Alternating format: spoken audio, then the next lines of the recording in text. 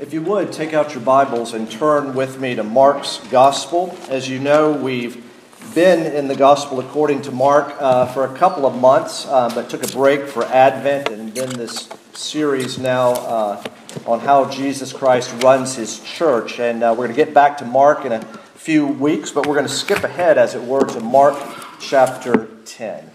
As we turn to God's Word, let's turn to Him once again in prayer.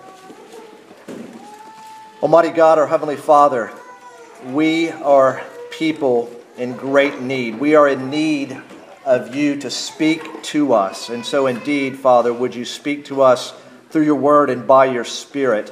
Father, would you enable us to understand, appreciate, and apply your Word to our lives, giving glory to you and doing much good to our neighbor. Father, enable us to see and embrace the truth before us today. We pray in Jesus' name. Amen. Well, we've been saying that the subject of church government is not a trivial thing. It's not insignificant. It's highly relevant and vital. It's in many ways a matter of life and death for the ministry of a church. Because what a church does, its ministry in other words, and how a church is led, its government, cannot be separated. And as I hope you've been seeing by now, Presbyterian church government is not only the most biblically consistent form of church government, but it's also practical. It provides an orienting framework for the life and ministry of the church. And in particular, it helps to protect the church from anarchy on the one hand, where anything goes, to tyranny on the other, where just one man or one group's word goes. Jesus Christ, we've been seeing, is the head, the king, and the ruler of his church. And we saw that from Isaiah 9 and Colossians 1. And Jesus, in giving the risen Jesus, in giving his disciples that call and that commission, reminded them that all authority in heaven and on earth had been given to him. With that, we should just remind ourselves that what goes without saying should be said. Jesus is the boss. He's in charge. He calls the shots. And so our series is, in a word, how Jesus Christ runs his church. What church government is and why it matters. Now, interestingly, in describing his rule as king, Jesus describes himself as a shepherd and as a servant. Because Jesus, the King, provides good gifts to his church. And he provides both shepherds or elders and servants or deacons for his church. And those are good gifts that we should look to the Lord to provide. And indeed, he does provide them in his time. And so we're looking these weeks at Jesus Christ and the officers of the church, elders and deacons, under shepherds and servants of the church. Because the officers of the church together represent the fullness of Jesus' ministry to us, both in his rule and in his service. Last week we took a look at how to recognize elders and deacons. And we looked at the characteristics from 1 Timothy chapter 3. We've seen already Jesus, our shepherd, and from there we saw the person and work of the elder, the shepherd, his call, his manner, his reward. Well, today we're going to look at Jesus, our servant, and next week we're going to look at the person and work of the deacon, or the person and work of the servant. Not too long ago, I was in the Hallmark store looking for some very sadly expensive cards. I think I'm convinced now just to make my own. But, they've got cards for every occasion, don't they? And you keep walking toward the back and the occasions get smaller and smaller and more specific and more specific. And I found a small section entitled, believe it or not, In the Lord's Service. In the Lord's service, mainly geared toward people in, as it were, full-time vocational ministry. And yet, aren't we all in the Lord's service, called to serve? Joshua, toward the end, we hear these words, "As for me and my house," what? "We will serve the Lord." And Paul writes in the first letter to the Thessalonians about the report that he'd heard of how you turned to God from idols to serve the living and true God. Well, today, for the next few minutes, we're going to consider being in the Lord's service from another angle, that being served by the Lord. For in Mark 10:45, the first part of the verse, Jesus makes an astounding statement. Join with me as I read Mark 10:35 through 45. "And James and John, the sons of Zebedee, came up to him and said to him, 'Teacher, we want you to do for us whatever we ask of you.' And he said to them, 'What do you want me to do for you?'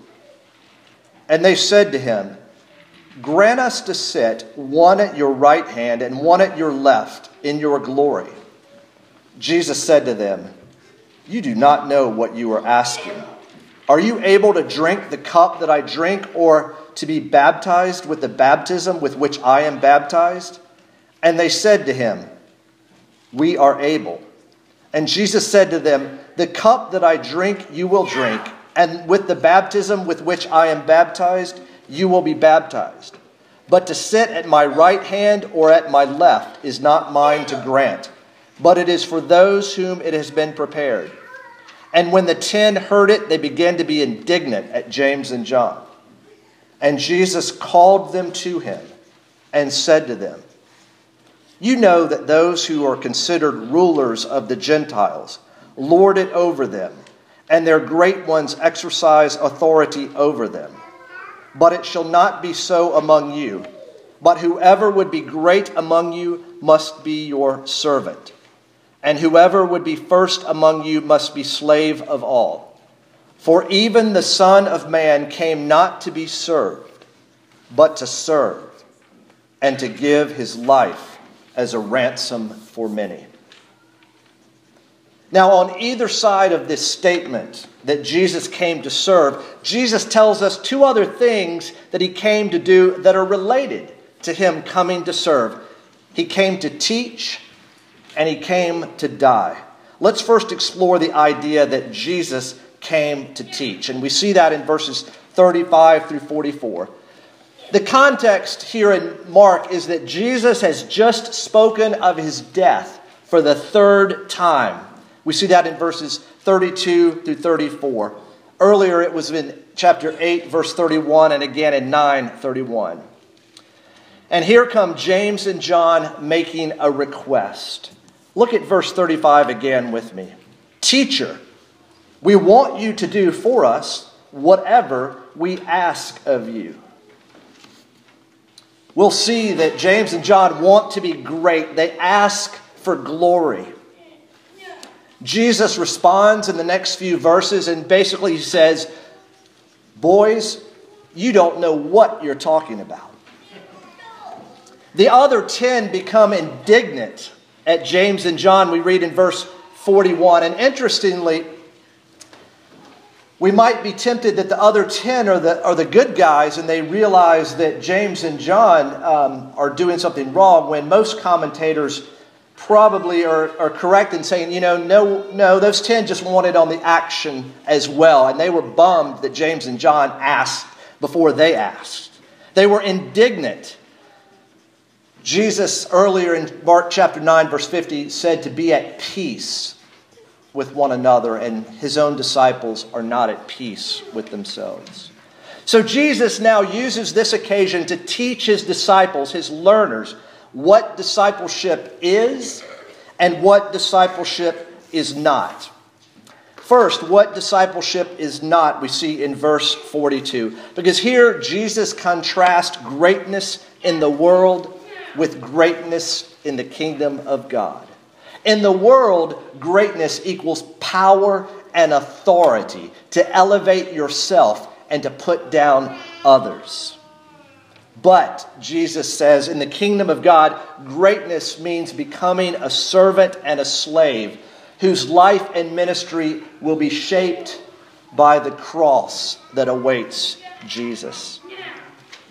Indeed, service in the kingdom of God is true life in the Christian counterculture. Years ago, we did a series from the Sermon on the Mount, and I believe the title was Life in the Christian Counterculture. My friends, if you want to be countercultural radicals and rebels today, in 2016, if you really want to go against the grain, to swim upstream, to not do what everyone else is doing, sit at the feet of Jesus. Learn from Him. The kingdom of God is not the kingdom of this world. True greatness in this kingdom is measured by our service, and it's seen not how high we have climbed the ladder, but rather how far down the ladder we have climbed and are prepared to climb for the sake of others. Indeed, the gospel is the gospel of downward mobility, as we saw in last week's Something to Think About quote. Growing downward. Pursuing holiness is growing downward. Now, in view of the kingdom of the world and the kingdom of God, ask yourself this question right now. As you look back over this past week, when did you think or speak or act differently from the world, and you recognize that you were doing this because you are living by a different set of values? Or, probably an easier question to answer is this: were you last week indistinguishable from the world? Jesus is not just a teacher. He didn't just speak words. He also performed deeds. And in talking about being a servant, He doesn't just say, "Do as I say." Rather, He says, "Do as I do." For Jesus came to serve. Now, we know that Jesus came to do a lot of things. He came to preach. He came to heal. In John 10:10, He says, "I have come that you might have life, and life to the full."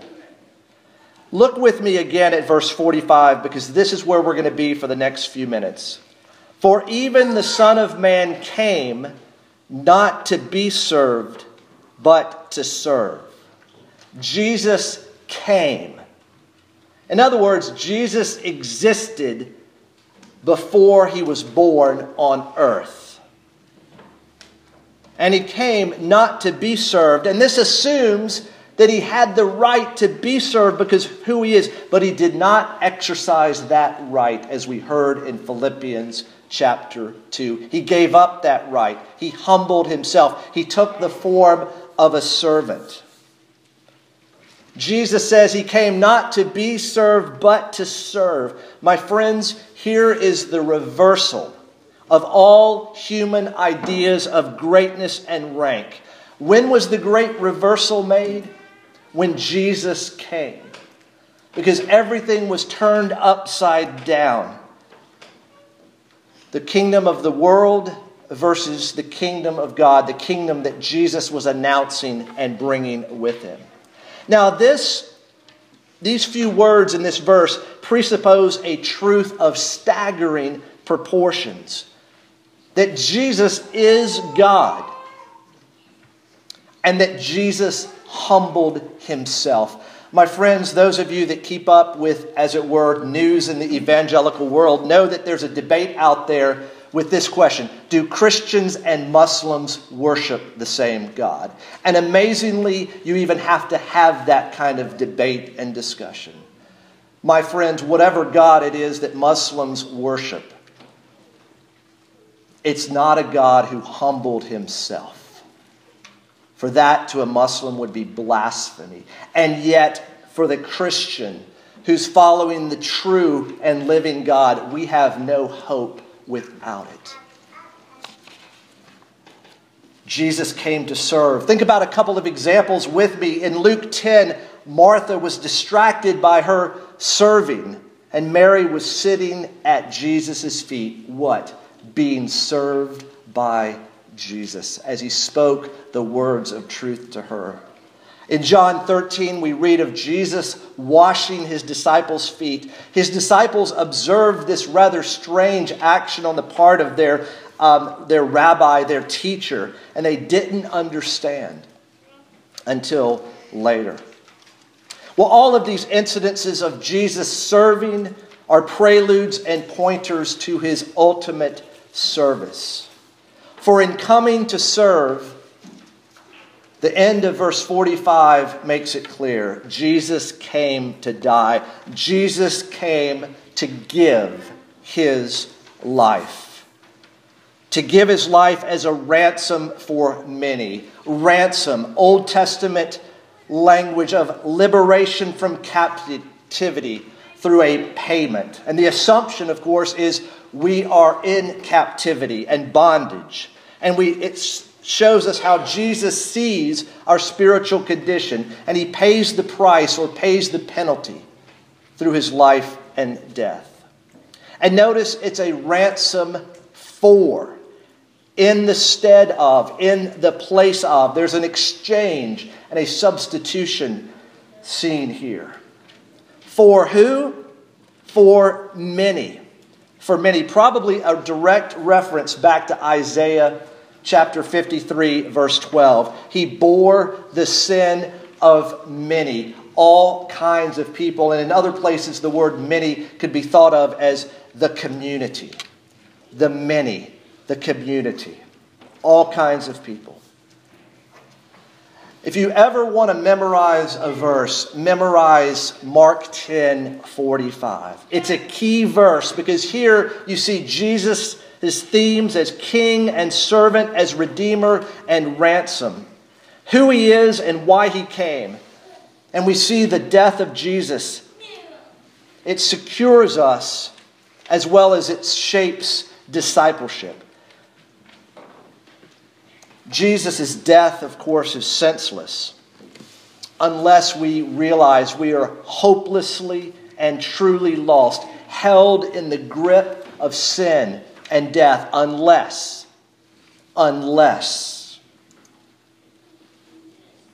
So we've seen Jesus came to teach about serving. Indeed, the Christian life is about serving. We considered how he didn't come to just teach about service, though he came to serve, and he did serve. And we've recognized that in his coming to serve, his greatest act of service was to give his life as a substitute in the place of, and as a sacrifice on behalf of his people. And children, this is a good time to, when you think about the ministry of Jesus, think about he's our substitute and he's our sacrifice. 2 S words. In our place and on our behalf. So in a life where we are called to serve the living and true God, and where we are called to deny ourselves, to take up our crosses and to follow Jesus, what on earth should we do with this knowledge that Jesus is our servant? In other words, what do we mean when we say Jesus is our servant? Well, I think here are at least 2 things we should think about. First, Christianity in general. Jesus, our servant, declares to us and reminds us that before we can serve Jesus, we have to be served by Jesus. Let me say that again. Before you and I can go out there and serve Jesus, we have to first be served by Jesus. And my friends, that is where the rub is. Because it requires our death. Death to our pride. Death to the belief that we can make ourselves right with God. Death to the conviction that I don't accept charity. Brothers and sisters, here's the scandal of the gospel. You know, we talk about so-and-so wanting a free lunch. I don't know. If I got to the point where I had to accept a free lunch, I would have had to first swallow my pride before I can swallow the free lunch, right? And if anything, the gospel is charity. You acknowledge you are broke and you are poor and you have nothing. Coming to faith in Christ is declaring spiritual bankruptcy. You know, every other organization out there in the world says you come in when you've got something that we need. The church, on the other hand, says come in when you realize you don't have anything of value. A Christian is, at the most basic definition, someone who has been served by Jesus through his obedient life and his sin-atoning death, through his sin and death-destroying resurrection and his promised return. So that's Christianity in general. Well, how about church government in particular? Jesus, our servant, declares to us and reminds us of the fullness of Jesus' ministry to us. As king, he not only rules us, but as king, he serves us. And we see that ministry displayed through the work of the elder or the shepherd and the deacon or the servant. Finally, a question. Why do we have servants? Put differently, why would you hire a servant? Now, I think most of us would answer this question by saying we'd love to have servants because they would do for us the things that we don't want to do. In other words, we could do it, we just don't want to do it.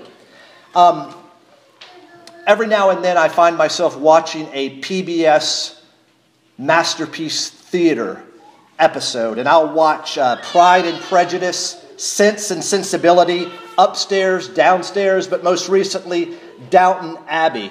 And when you watch Downton Abbey, you see cooks and housekeepers and groundskeepers and butlers and chauffeurs busy taking care of the house and grounds, taking care of the high society. But unlike these servants that we see on Downton Abbey, Jesus is the servant who does for us not what we don't want to do, but rather what we cannot do for ourselves. Jesus does for his people what they cannot do for themselves. He does for us what we not only cannot do now, but what we can never do. He saves us because we cannot save ourselves. He, Jesus, lives a life of perfect obedience. Who of us can do that? We try. We should try. By God's grace, we are dying to sin and living to righteousness. But who of us can actually live a perfect life of obedience? And what does Jesus do? He not only lives for us, but he dies for us in our place. We are so sinful that Jesus had to die. There's no other way. And yet in Christ, Christians realize more and more that they are so loved and accepted and cherished that Jesus not only had to die, but Jesus, my friends, was glad to die. Only a Christian who knows the depth of their own sin can ever come to that conclusion. Well, let's go back to the Hallmark store for a moment. Among other things, a Christian is someone who, without question, is in the Lord's service. First and foremost, by being someone who has been and who still is being served by Jesus. My friends, when you realize and find yourself being served by this servant, you would not dare say anything along these lines. I want you to do whatever I want you to do for me, whatever I ask you. No, my friends, you say something along these lines. All I am and all I have is yours. Use me for your glory and for the good of your people. Indeed, it is amazing love. How can it be? Let's pray. Almighty God, our Heavenly Father, we do acknowledge that coming to faith in Christ requires the death of our faith in ourselves. Father, we are wired from the beginning to figure out what we can do to get right with you, what we can do to save ourselves, what we can do to get to this unending life that is life as it has been originally designed. But, oh Father, you indeed have shown us another way, a way that is indeed the way, the truth, and the life through Jesus Christ. Father, I pray that you would help all of us see that before we hear the call to go out and serve Jesus, to serve the church, we would first hear the call to be served by Jesus. And oh, Father, that is humbling. That is absolutely humbling. But Father, we know that you oppose the proud but give grace to the humble. And so let us all individually and together humble ourselves before the Lord, and in due time you will lift us up. For we pray in Christ's name. Amen.